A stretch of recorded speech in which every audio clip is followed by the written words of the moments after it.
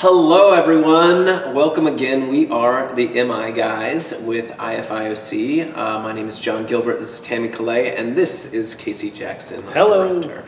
And we are going to be talking today about this whole concept around resistance or discord or tension, and why would some people use this term discord, and why would some people use resistance, and what's this all about? And so where I would love to start is, Tammy, you were talking about what's this all about? So just kind of the natural curiosity coming from where you've come from, what's going on? I'll start because I hadn't even heard of this word discord until, quite frankly, recently. I think spending time with you guys. So I didn't understand that there was are they the same thing, or are they different meanings, or discord and resistance? Help me understand what that is. It depends on who you ask, which is great because what this webcast was going to be that Tammy had written out was discord versus resistance, and which makes sense. Actually, I didn't know. They're meant to be the same thing, but in some ways there is a battle, or there was a battle, and resistance lost in that battle in the larger MI world. So here is some of the history that leads up to it, and this is why I love teaching motivational interviewing. It all fits together. So originally, like if you would have asked people Miller starts to roll this out in 1983 and starts jotting thoughts down and publishes a journal article. Stephen Rolnick reads it. Miller swears that it's the only person that ever read any of his stuff. They started talking. It all starts to evolve. One of the core constructs from that very early dawning of motivational interviewing was rolling with resistance. There was the ORS skills. One of the constructs was rolling with resistance. There was literally these double letters. It was develop discrepancy, express empathy, amplify ambivalence, roll with resistance, support self-efficacy. It was never meant to be chronological, but DEARS was a really easy acronym. ORS, DEARS, these were acronyms, okay? So rolling with resistance. As they were looking, so resistance was the term. If you thought of motivational interviewing, you automatically know you're going to get taught on ORS skills. You know you're automatically going to be thinking about ambivalence. You're going to be thinking about rolling with resistance. That is what everybody thinks motivational is, and there's still the core constructs of motivational interviewing. Yeah. As Miller and Rolnick started thinking about it, as more research came out, the way people started to perceive it, and this is where the MI field turned this direction, and IFIOC is the field turned this direction, we were going this direction, then we kind of turned this direction. So we didn't go this direction, but it had an impact on the way we were talking about it. And actually what it really did is it reinforced how we've always talked about it at IFIOC, how I've always talked about it as a trainer, and how we continue to stick along that path of using that term, but weaving discord in. So what the concept was about why this sharp turn happened is people were perceiving resistance as we were labeling the individual as being resistant. Oh. Exactly, which is not in alignment with motivational interviewing. We deal with resistant individuals. And what's so ironic about it, when I very first started studying motivational interviewing and started to train on it, it's part of my brain that the parts that John and I, the very few parts that we overlap on, there is part of my brain that really wants to know how things work. Like I just need to know how it works. So I look up semantics because I need to know what I'm talking about. When I looked up resistance, I looked it up and it's mostly around physics is what resistance is. And resistance is the tension between two people or two things. Resistance literally is the physical force you can feel when there's an opposition. So when you push against, I still remember reading parts about resistance that there's not resistance in a beam, but you can measure resistance if somebody pushes against the beam. There's energy that's created. Or what I talk about in trainings a lot, you've seen the rubber band video or other things we talk about. When you pull on something, there's tension or resistance. But the way we've always trained it is the energy between two things. The way that it was perceived in most trainings, or the way that participants started talking about it, is this feels kind of pejorative. It feels like we're labeling people as being resistant. And I was scratching my head going, we've never trained it that way. So Miller and Rolnick took that to heart, and they were really thinking about that and wanting to destigmatize it because MI is such a person-centered, strength-based approach. They shifted the terminology to discord, which means that there's a lack of harmony between the two. So when you think of music, if there's a discord, there's something there. So what we started doing, and I always stuck with teaching resistance because it's just an easy construct, because the concept I like talking about, we've talked about this multiple times on podcasts, on the really brief ones. I always, in training, I'll pick up a rubber band or pretend like I pick up a rubber band, how much resistance is here. No resistance until what? Until we pull on it. Every time we open our mouth, we can create tension, we can reduce tension. I've always taught it as the energy between two things, which from that perspective is not wildly different than discord. The reason why I don't gravitate towards discord as readily, I think partly because my brain is so used to training this tension between two things, but discord, it's like that I'm chasing to find accordance.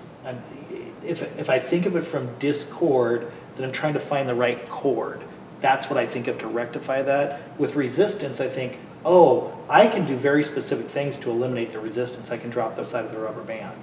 That just seemed like an easier functional way to teach it as far as the difference between discord, because the other thing, and this is, we're always falling into edges of controversy in the way that we approach motivational interviewing, but this is also the thing that I think about in MI, how we've really leaned from IFIOC's perspective, or my perspective, or as we've talked about it more as a team, leaning away from relationship-based communication. That the way we look at behavior change, the way we look at behavior change, starts to drift away from relationship, but increases collaboration and partnership. Whole different podcasts we've talked about. But when you think of it from that perspective, if there's discord, then I'm trying to figure out how we work better together so there's a harmony between the two of us. That's not wrong. It's not inaccurate. It's not that it doesn't line up with MI. That's exactly the way it's taught in traditional motivational learning. The mainstream way of teaching MI, that's the way that it's taught. But it feels like then you're trying to get into this sync or this relationship with the person, which is more this energy based, so we have accordance between us. So what we've done to be, so instead of sticking on our path, but not going to this path, and why we've kind of stick to our path but kind of drifted a little bit, is I have no problem at all saying whatever this tension or discord or resistance, this negative energy between two things. Yeah. And so we've kind of lumped that terminology together, but what we use, the vernacular we use explicitly, is then we pick up the resistance talk and we use that language throughout our training. So does that make sense? Yeah, so in other words, people were, because you just said resistance talk, we're picking up the resistance talk, where they were just saying, oh, they're being resistant. Right. Okay, now I'm understanding Does that how make that sense? could be a little bit more challenging, because you're right. That is, no one would like to hear, well, that Casey, he's resistant. Right. You know, that doesn't feel And good that anymore. is terminology that I was raised in the addiction field in the 80s. That is, we use way worse language than that.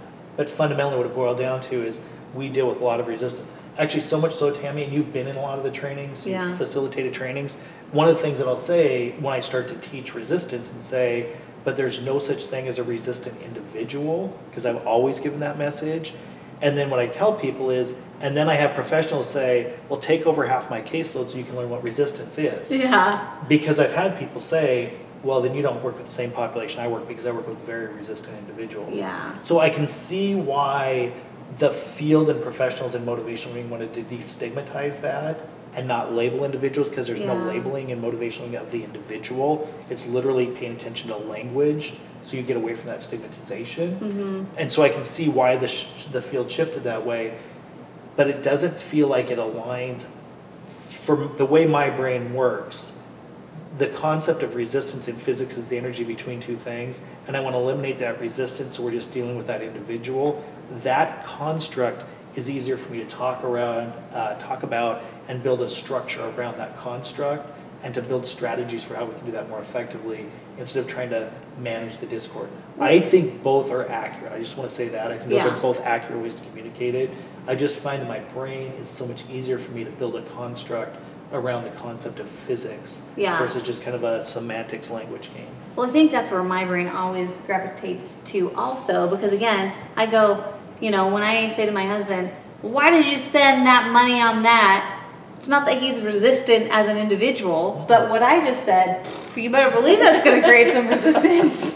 So it's just interesting to me because, I guess I just see it as the physics. So it makes more sense that it's not people are resistant or things are happening. It's more so this is what happens in communication. Yes. And we have the choice to either work on that resistance or feed into that resistance or feed into the engagement or lessen engagement. And this is why there's part of it that's a semantics dance, and John, you can jump in. Part of the reason that this is semantics dance is because literally the example you just gave creates discord between you and Nick. Yeah. So that it's not that one of them's more right or more wrong or which one's more accurate. That there is discord then at that point between the two of you. Yeah. You guys aren't in accordance with each other. There's not a chord that's being hit. Yeah. And so there's no, it's not like, oh, there's a right and a wrong. It's just two different ways, which is why when you're originally thinking, oh, let's do a talk on discord versus resistance, which, I mean, it's a great concept if you don't understand what it is, but it really does tee it up to understand. It's not really, there's synonyms, but structurally we're really trying to look at how do we go about that. So this is why we didn't abandon or jettison the concept of resistance at IFIOC in the way that we train it. We just embraced the way we'd always trained it, because literally the way semantically discord was being defined was the way we had always defined resistance in tension between two things in a dialogue. Yeah. So, and we just stuck with that because it seemed like that really resonated with people's brains. And what I liked is when we actually changed that or when we helped define that, it helped destigmatize with the professionals we were trained to go, oh, I guess when you look at it that way, I don't have resistant clients. But there's a lot of resistance here. And I just thought that was a good way to destigmatize it. Yeah. Instead of shifting the terminology to discord and thinking, well, I have discord with my resistant clients. Yeah. You know what I mean? Yeah. So it just felt like it was a way to shift and educate in the same way from a training perspective. Well, and also help, with the physics of communication. Because again, it takes it, instead of this person's being resistant, this is happening, rah, rah, rah, it's just like, okay, this is the physics. If you say this, that's going to probably happen. Yes, and I can drop the rope. Yeah. Or I can pick up the rope and yank on it. Yeah. But you have the choice. Exactly. Sorry. Which just means it's easier to toss the rope over to John. Yeah. Because it tends to be tension. You guys are on a roll. I know. It's great. Yeah, I mean, I have thoughts, but no, you guys are riffing. It's like keep riffing. It is I mean, riff-off, you guys are like jazz back and forth here. It's great. Yeah. No, I think it depends what lens you want to look through. It is really what it comes down to. If you pick up the base level lens, the intention of why it shifted is the exact intention why you're talking about two entities and two things. It's to destigmatize the person you're speaking with and to serve them more effectively. Yes. That's the intention behind both of those processes. Now, if we take it one lens in, that might be the intention, but we were just talking about this at lunch, have our different types of biases and implicit biases and life experiences that give us conscious or unconscious things that we see the world through. And a lot of people were seeing the world of stigmatization through the word of resistance. And they immediately equated this connotation of that means I'm stigmatizing. So anytime that word is used, it's bad, it's negative, it's stigmatizing. And so that's where some people just have a visceral response from their own history and their own practice or whatever it's going to be, and they don't get exposed to, they don't get continuing education, or they've never even thought about motivational learning from the angle of physics. That's just not a common thing. That's something very, not look at us at MI, but that is very unique to a way to look at MI that we do at IFIOC, thanks to your way of visioning that, Casey. And I say that because that really then shapes, well, if someone hears that term, they might go, ugh, like if you go to a Mint conference for the first time, right? But then if you talk about it in the ways we're talking about it, it's like, oh, I see why. It's a way to educate and destigmatize them at the same time to help them, like you were just talking about. And if we can speak to the intentionality around it and really assume positive intent with where that's all coming from each side, it really is going to shape a collaborative conversation instead of, ironically, one that creates discord talking about resistance or discord. Exactly. True. Exactly. True. Yeah, exactly. Because that's not the intention either. No. Because it's not meant to be a semantics dance. It really is. I think that's why we have drifted so much towards, I mean, I genuinely look at definitions and study them and think, is this the most accurate way to frame something? Because the more accurate we are in the way that we articulate it, the more explicit we articulate it, the more we can build a solid structure around it. If you're using 3 or 4 different terms for the same thing, a naive brain, it just is like trying to build something on sand. I thought we were talking about this. It's like, well, we are talking about that. It's like, so this is that. Well, it's kind of that, but it's kind of not that. It's like, I don't think I can build a structure on the sand. I know how naive brains work from training all these years, and you really want to give a solid concrete foundation. And so that's why I tend to overthink some of the language that we do use. I should think about some of the language that comes out of my mouth, but I overthink some of the language we use because I want it to be accurate, and I want it to be solid, basically structures to be able to, if we can construct a solid structure, then people can start to develop a mastery around that structure. But I want their fundamental structure to be solid. Yeah. So this is really interesting as we're talking. There's just 2 things to address, but this one is really big. By addressing resistance from a place of physics as we're talking about it, we're addressing the stigma around the word and its association. Right. By avoiding it and shifting towards discord, it's not bad. It, in my mind, creates a likelihood that now resistance becomes all the more strengthened in its stigma of stigmatizing people anytime it's used, versus this shift of a more objective way of defining it and looking at it and approaching it and calling it out for what it is, versus avoiding that to call it this, even though they're the same, but because we're not comfortable with this, we're going to do this with Discord. I like this, Sean. And what just struck me too is one of the pictures that we show is the picture of, there's a picture that we show of a little boy pushing the back of a donkey. And it's a real black and white picture, a real photograph. And it's just a kid leaning into the back of a donkey or a mule's rear end. And the donkey's head is just looking at the little kid like, what are you trying to do? And to me, that what you're just talking about captures the difference between resistance and discord. I wouldn't say that there's not discord between the two, but what I want professionals to understand is they're the ones that are creating the resistance. They're the ones creating the negative energy or the tension. So you could say they're creating the discord, but like I just look at that picture and I think, that's a good picture for resistance that we generate. And I know that the words, because I generate the slide, the words above that is the more attached we get to an outcome, the harder we push, the more we're generating the tension, the harder we push against somebody else's outcome. Literally, as we push, the donkey's butt is pushing back. And what I tell people when I show that picture is, if I started this whole training off and all I did was show you this picture and say, hey, where's the resistance here? Most people look at that and go, oh, it's a donkey. The donkey's being a stubborn mule. They're being resistant. And I said, if we're going to measure the resistance, where do you measure resistance? Oh, it's between the kid's shoulder and the donkey's butt. That's the pressure, that's the measurable pressure point that's being created, which means if the kid would stand up, ironically, the donkey's head swings around and they might walk forward. So that energy is a different energy than discord. So it's not wrong, it's not wildly different, but resistance is a better explanation of what we do. And this is the part of what you were talking about with the stigmatization and how avoiding it can actually reinforce the stigma around it. This is a way of just going, oh, we just flipped it on its head, that it's not a resistant individual. We're the one who's picking up the tug-of-war rope as a professional at times. We're the ones pushing our agenda or pushing the outcomes because we need it for our program, we need it for our funding, we need these outcomes. So we're pushing this agenda, and then we get frustrated that people aren't showing up for their second appointments or no-show after an intake, and we're just like, oh, they're just not ready for treatment.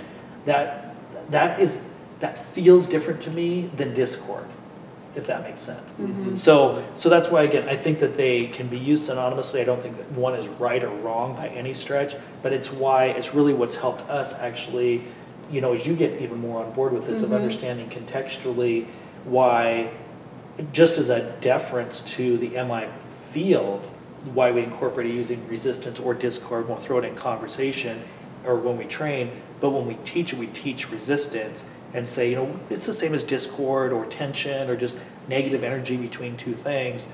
We're calling it resistance because that's the way we're defining this energy between two things. And this is why it's not a versus. it's not explicitly a versus, it's just a different Way to- track. That's mhm. exactly it. Yeah. Something sparked you though when we were talking about the stigmatization. So Well, I just had a question, and I don't know if I should ask it, but might as well. Yes. I'm So- keeping in mind like 3 other things. That's like just so we'll see. Okay, well, I mean, It's the point of the podcast. Yeah. So So my question is, does everyone else, because IFIOC does some unique things We do. in the industry and everything. Yeah. Does everyone else teach the different types of language that is being heard in conversations? So you're asking this in relation specifically to To the resistance talk. Yeah, exactly. Yeah, that's what I figured. So does everyone teach on resistance talk, or do they Or just sustained teach talk. on? Because does everyone teaching, are we paying attention to the language that we're hearing? Or are we just saying, oh yeah, again, goes back to, they're just being resistant, versus again, anyone, me sitting here right now could be happy-go-lucky, and then all of a sudden I could throw out yeah, it's not a good day. And, and all of Yeah. a sudden you've got some resistance talk. Sorry. I'll just mention the first step, and Casey, feel free to go much further into this, is some people don't even use the term resistance talk. right, I was going to say Okay. that. And that's where there's controversy over using that term because of exactly everything we've just been talking about Exactly. around it stigmatizing the person versus it being a type of, as you could call it, blame talk, a sort of type of talk that's neutral. This is just a label for it, right? Versus it has this connotation. So that connotation is part of why, I don't know all the reasons, but part of why not everyone teaches resistance talk. So Okay. that's its own difference thing right there. Some Okay. people lump what we would term is that blame outside the self type talk that Okay. we term as resistance talk. They lump that in with sustained talk. Okay. So Yes. then they do teach sustained One flavor talk. of sustained talk is when you're pushing against people, that's a form of Okay. sustained talk. Okay. And then Let's simplify. they're lumping that together to all be sustain-ish in some Yeah. sort of a way. And so that's see that. that's like a Yes. first Yeah. step, I can right? see that. And the intention is the same that we Mm-hmm. talk about, but it's kind of like, again, like you're getting at, if you can pay attention to the process, it's different than stigmatizing the person. Yeah. And that's what the types of talk can do. And I'll just add to this too, it's like saying someone with this topic is in deep pre-contemplation, like you Yeah. were talking about Yes. earlier, Casey, of you might think you have someone that you're working with, or the more stigmatized way is dealing with, that is very resistant, and that could feel very true for you, or and there are some incredible situations, some in the Yes. prisons that you used to do Yes. with people doing some of the most antisocial stuff, and yet if you really step back, they might be in deep pre-contemplation or have zero ambivalence. Yes. But you are in preparation for them to change and or have a lot of ambivalence about what they're doing. And so I say that because it really gets at this thing of you're asking, we tend to ironically pay less attention to the process and try to take away the destigmatizing terms and do these OR skills in MI.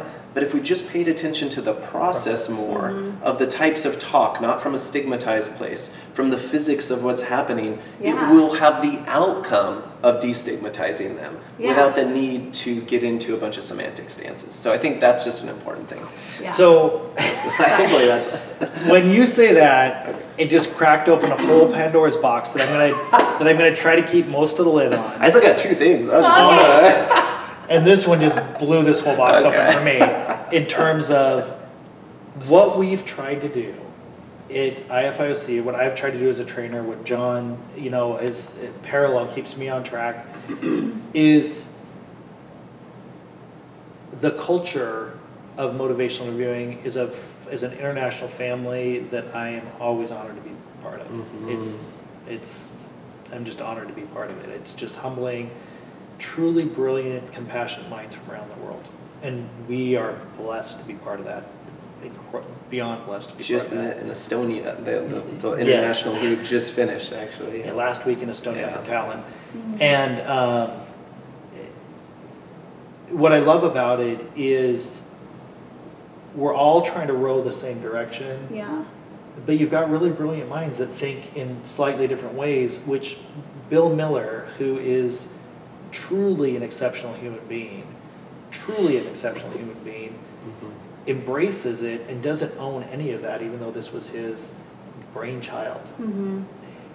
And what blows the lid off of it for me is what we have tried to do, what I've always tried to do as I've progressed in my training, my understanding of motivational interviewing, is stay away from fads and trends and stick to a structure that can hold water no matter how much challenge it gets, which is why I lean towards physics. And this is where the like could blow the, especially give us a couple of beers or a bottle of wine and it's all over.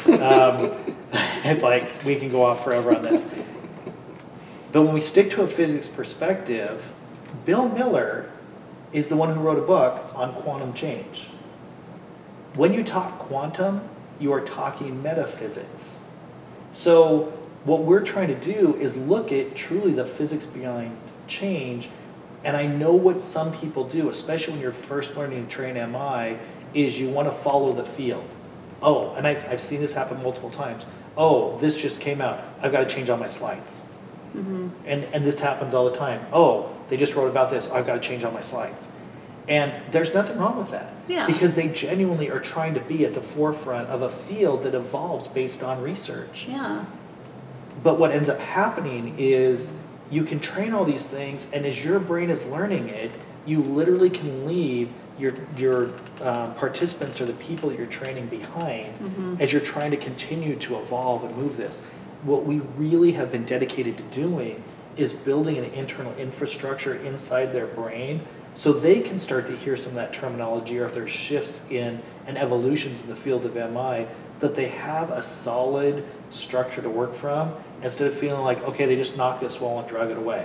We're not using that anymore. It's like, oh my God, what happened? And then we start to put up this paper mache wall that has just been announced, and they try to build something solid around that. Yeah. And then all of a sudden you look at 4 walls that weren't the original 4 walls, and is it the original motivational interviewing? Is it the intention behind it? And then when I try to step back into Bill Miller, Dr. William Miller's brilliant brain, is that's, I mean, I don't think that he didn't know what he didn't know, and he knows so much, but even from a metaphysical perspective or quantum change, there is malleability to it, but there's also structure and measurability to it. Yeah. And I think that's the dance that every person that's obsessed with MI that wants to train on it or communicate it or impart that wisdom to other professionals really wants to embody that, which means you're not going to always have everybody training exactly the same thing. Really, I think it would be very rare that every single 2-day intro training you went to 100 different MI trainers, they're not going to be 100% the same. Yeah. What I would say is that 99 of them in that 2-day training are going to train you the OR skills. Yeah. Because that is a fundamental structure. The activities they do, some of the things they have you practice, some of the videos they have you watch, there's going to be some variability in that. Some basics, but some variability. But it's also going to go with what the field has kind of said you're supposed to do, or when something else gets published. And I think that's the difference between going on trend, and then I think what some people have said, where people tend to feel that we're more cutting edge, because we listen to what's on trend, but we also look at the foundation underneath it. So we don't chase that information. We try to find out how do we keep building a solid structure and sticking to the structure, unless literally something gets uprooted and says, we know this has 0 impact on behavior change. That's when we've jettisoned parts of our training. Yeah. But it's like, oh, that was a core construct, but data is consistent that doesn't have an impact on sustained behavior change. And if the field of MI has said, yeah, research is really clear, this isn't part of MI, or this doesn't create sustained behavior change, then it's just like, we can no longer message that because we're not trying to hold on to the message. We're trying to keep a structure intact that it has validity and structure and reliability behind it. So, if that makes sense. That does make sense. I will just add a comment because I just want everyone to understand and know too. The beauty with learning things in different ways is everyone learns differently. Absolutely. So, I mean, if you've trained it one way, and no one else trained it differently, you're probably speaking to maybe, you know, I don't know, 50% of the population or something, but you're still leaving like 50% of it behind. I have no real statistical data on that, just FYI. Well, I would add, and I'm not selling this, we don't make any endorsements, but there Yeah. is a wonderful book called Make It Stick that taps into that, and Yeah. that our own perceptions of our preferences for learning could sometimes be different than what actually makes it stick for the Yeah. long term. And Yes. so that's And when we're more Queen of comfortable role training- plays. Yeah, Casey, yeah, can we do more exactly. role Yes. plays? Casey, Yeah. more role plays. so there's all this that goes into that, but I just want to come in to ask this, or well, address, and then we can kind of riff off depending on how much time we have. But first, I'll start with bringing it back to the resistance versus the discord. There's this sense of what you were just talking about, Casey, around does it affect outcomes? And we know there's an article out there by Dr. Terry Moyers and some others that I don't know all the authors, but is low empathy toxic? Oh. And it speaks to this idea. It's maybe not explicitly around discord and resistance. Yes. And the idea, though, is that we know that resistance or discord affects outcomes, hard Yes. outcomes that really people measure with blood work and everything else for recidivism and violent crimes. We know that these things matter. So if it matters so much, even Dr. Susan Butterworth would say, if you're going to help an organization, help them towards person-centered and kind of do no harm, which we talk about in some of the Micah podcasts. And how do you really do that shift? It's by eliminating or trying to decrease as much as possible resistance. And how to do that, what this requires or what we're asking of people, is that you self-reflect and take responsibility. Yes. There is this wonderful book I'm reading now, and I could get into it, but it's, what does the term really mean? It's being able to respond and feeling able to respond, responding ably. So if we take that responsibility back in the way that we're talking about, of this is between two things, we have then the power to influence this thing, as Voltaire would talk about. And it gets into, if we take responsibility, we have the power to decrease resistance. But if we want to call it something else, if we want to call it discord, but still not take responsibility, that's a fine line. And that's what I wanted to get into, is that it can be very, very powerful and functional as long as discord is saying, or the way it's being interpreted and taught, is that we play a role in how much this discord or lack of harmony or resonance is happening. That really matters. But if we're saying, oh, that's discord and that exists out here and I don't play a part of it, that's a different way to look at discord than to really look at the physics of what's going on. Mm-hmm. And that's why I know that the way that it is taught and trained, most recent tradition is that discord is the energy between two things. There's something is not syncing between the two of us, and I have accountability in that as the professional to find a way to get that chord to harmonize more effectively. Yeah. The onus is on me. And we know that we do that through empathetic listening, through active empathetic listening is how we... Which can be for sustained talk or towards guiding, which is its own strategy. Right. But if you don't have the intention underlying that I'm here to take responsibility, to step in this person's shoes, and then be strategic from there, that's where you can decrease resistance and guide by eliminating and guiding at the same time. But so many of us have, just myself included, having low empathy coming into MI, how do you even just get out of your own head? How do you step in and at first repeat what someone's saying, and then from there Yes. kind of fake it till you make it if you need, and then really feel someone else's feelings and say what they're going through? Once you can operationalize or embody that piece of it, then you know that you have this ability to really do it. And by it, I mean decrease resistance, decrease discord. But a piece that you're bringing up, Casey, that I think is important as we're coming towards the end is we're just talking about associations or connotations with words, right?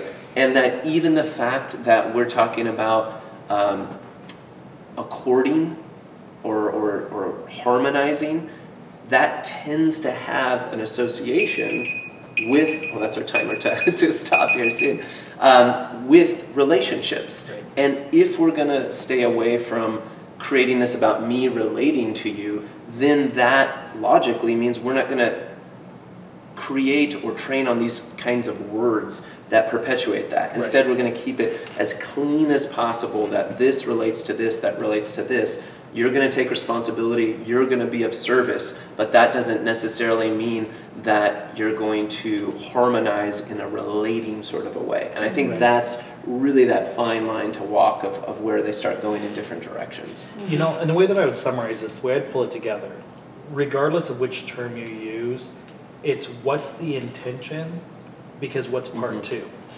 So the intention, whether you never teach resistance talk and you only take an amalgam of sustained talk that includes that, or whether you differentiate between resistance talk, sustained talk, regardless, irrespective of any of that, what the purpose of eliminating discord or reducing resistance or eliminating resistance has to do with is what you want to be able to do is get through any pushback or any thing where there's just tension or energy that's not productive, so you can shift into a shoulder-to-shoulder collaborative process to help this individual get on the path to get them where they want to go.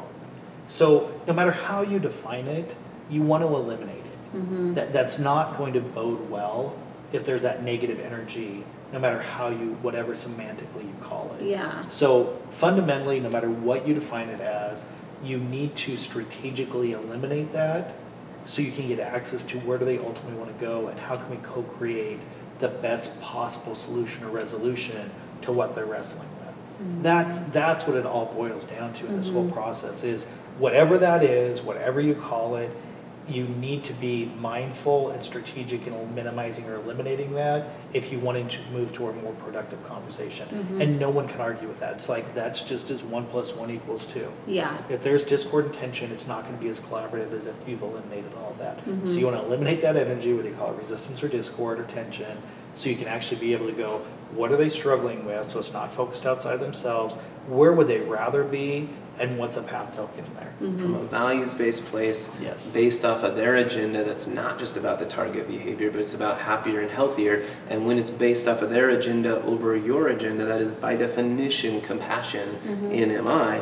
And if we have that compassion and we pair it with empathy, we can be ethically influencing people to really be better versions of themselves. And if we're very aware of lots of things going on, we can help guide that process to be just that much better people in our society. And I think we have a whole podcast on how would MI play out if it was across society. So check that out if you haven't. I was going to ask of you. Well, I was just going to start quick to that. I mean, we just talked about if it played out in society, more compassion, more empathy out there, and who wouldn't want that in our society? Absolutely. Yes. Well, there are people that prefer to hold power and concentrate it, and they might not like that. That's true. It depends on your intentions, like we were talking about. But I just want one last question as we're wrapping to a close here. You started this off with the idea of this whole thing. So from where you've been to where you are now, what for 30 you minutes later. is just the thing that resonates the most, maybe ironically, or the thing that you've taken away that is just extra clear now? So it's not opposing items, because I just originally thought it was opposing items. Viewpoints or- Yeah. So it's just the same thing, just different ways to phrase it, essentially. Is the simple way that I've taken away from that. So yeah. You know what strikes me about this, honestly, is it really reinforces, that it's for us, it's really beyond a tagline. I just literally listen to this. I think about other webcasts we've done. I think about other podcasts we've done. And it truly is providing a communication solution that will change your world. I mean, so there is the catchphrase, it is the name of the podcast, that is the title of it. But then I sit here and I listen to it and I just think, wow, these are great communication solutions that can change their world. So it's just like, duh. Yes! That is, I mean, so, when we came up with that, it does line up. You know what I mean? Yeah. It's wild that it really does fit together. These are communication solutions that really do have an impact on our world and can change the way things unfold. So it's just ironic. It's the thing we tend to wrap up with is we do provide the communication solution that'll change your world. Yeah. And it's just that aha moment that struck me as I was thinking that we're wrapping up too. Like, wow, these are really good solutions. Yeah. So it's good information. That's why we believe in them. Absolutely. And if you would like to hear some specific breakdowns of resistance you experience or discord you experience or ways of navigating that in your own world, we'd love to hear some specific examples so that we can riff off of that to really provide you with that solution, but we won't know what to address unless you speak up. So please do. Thank you for your time. Hopefully it's Absolutely. been worth it, and we wish you guys the best. Thanks a lot. Appreciate Bye. it. Take care.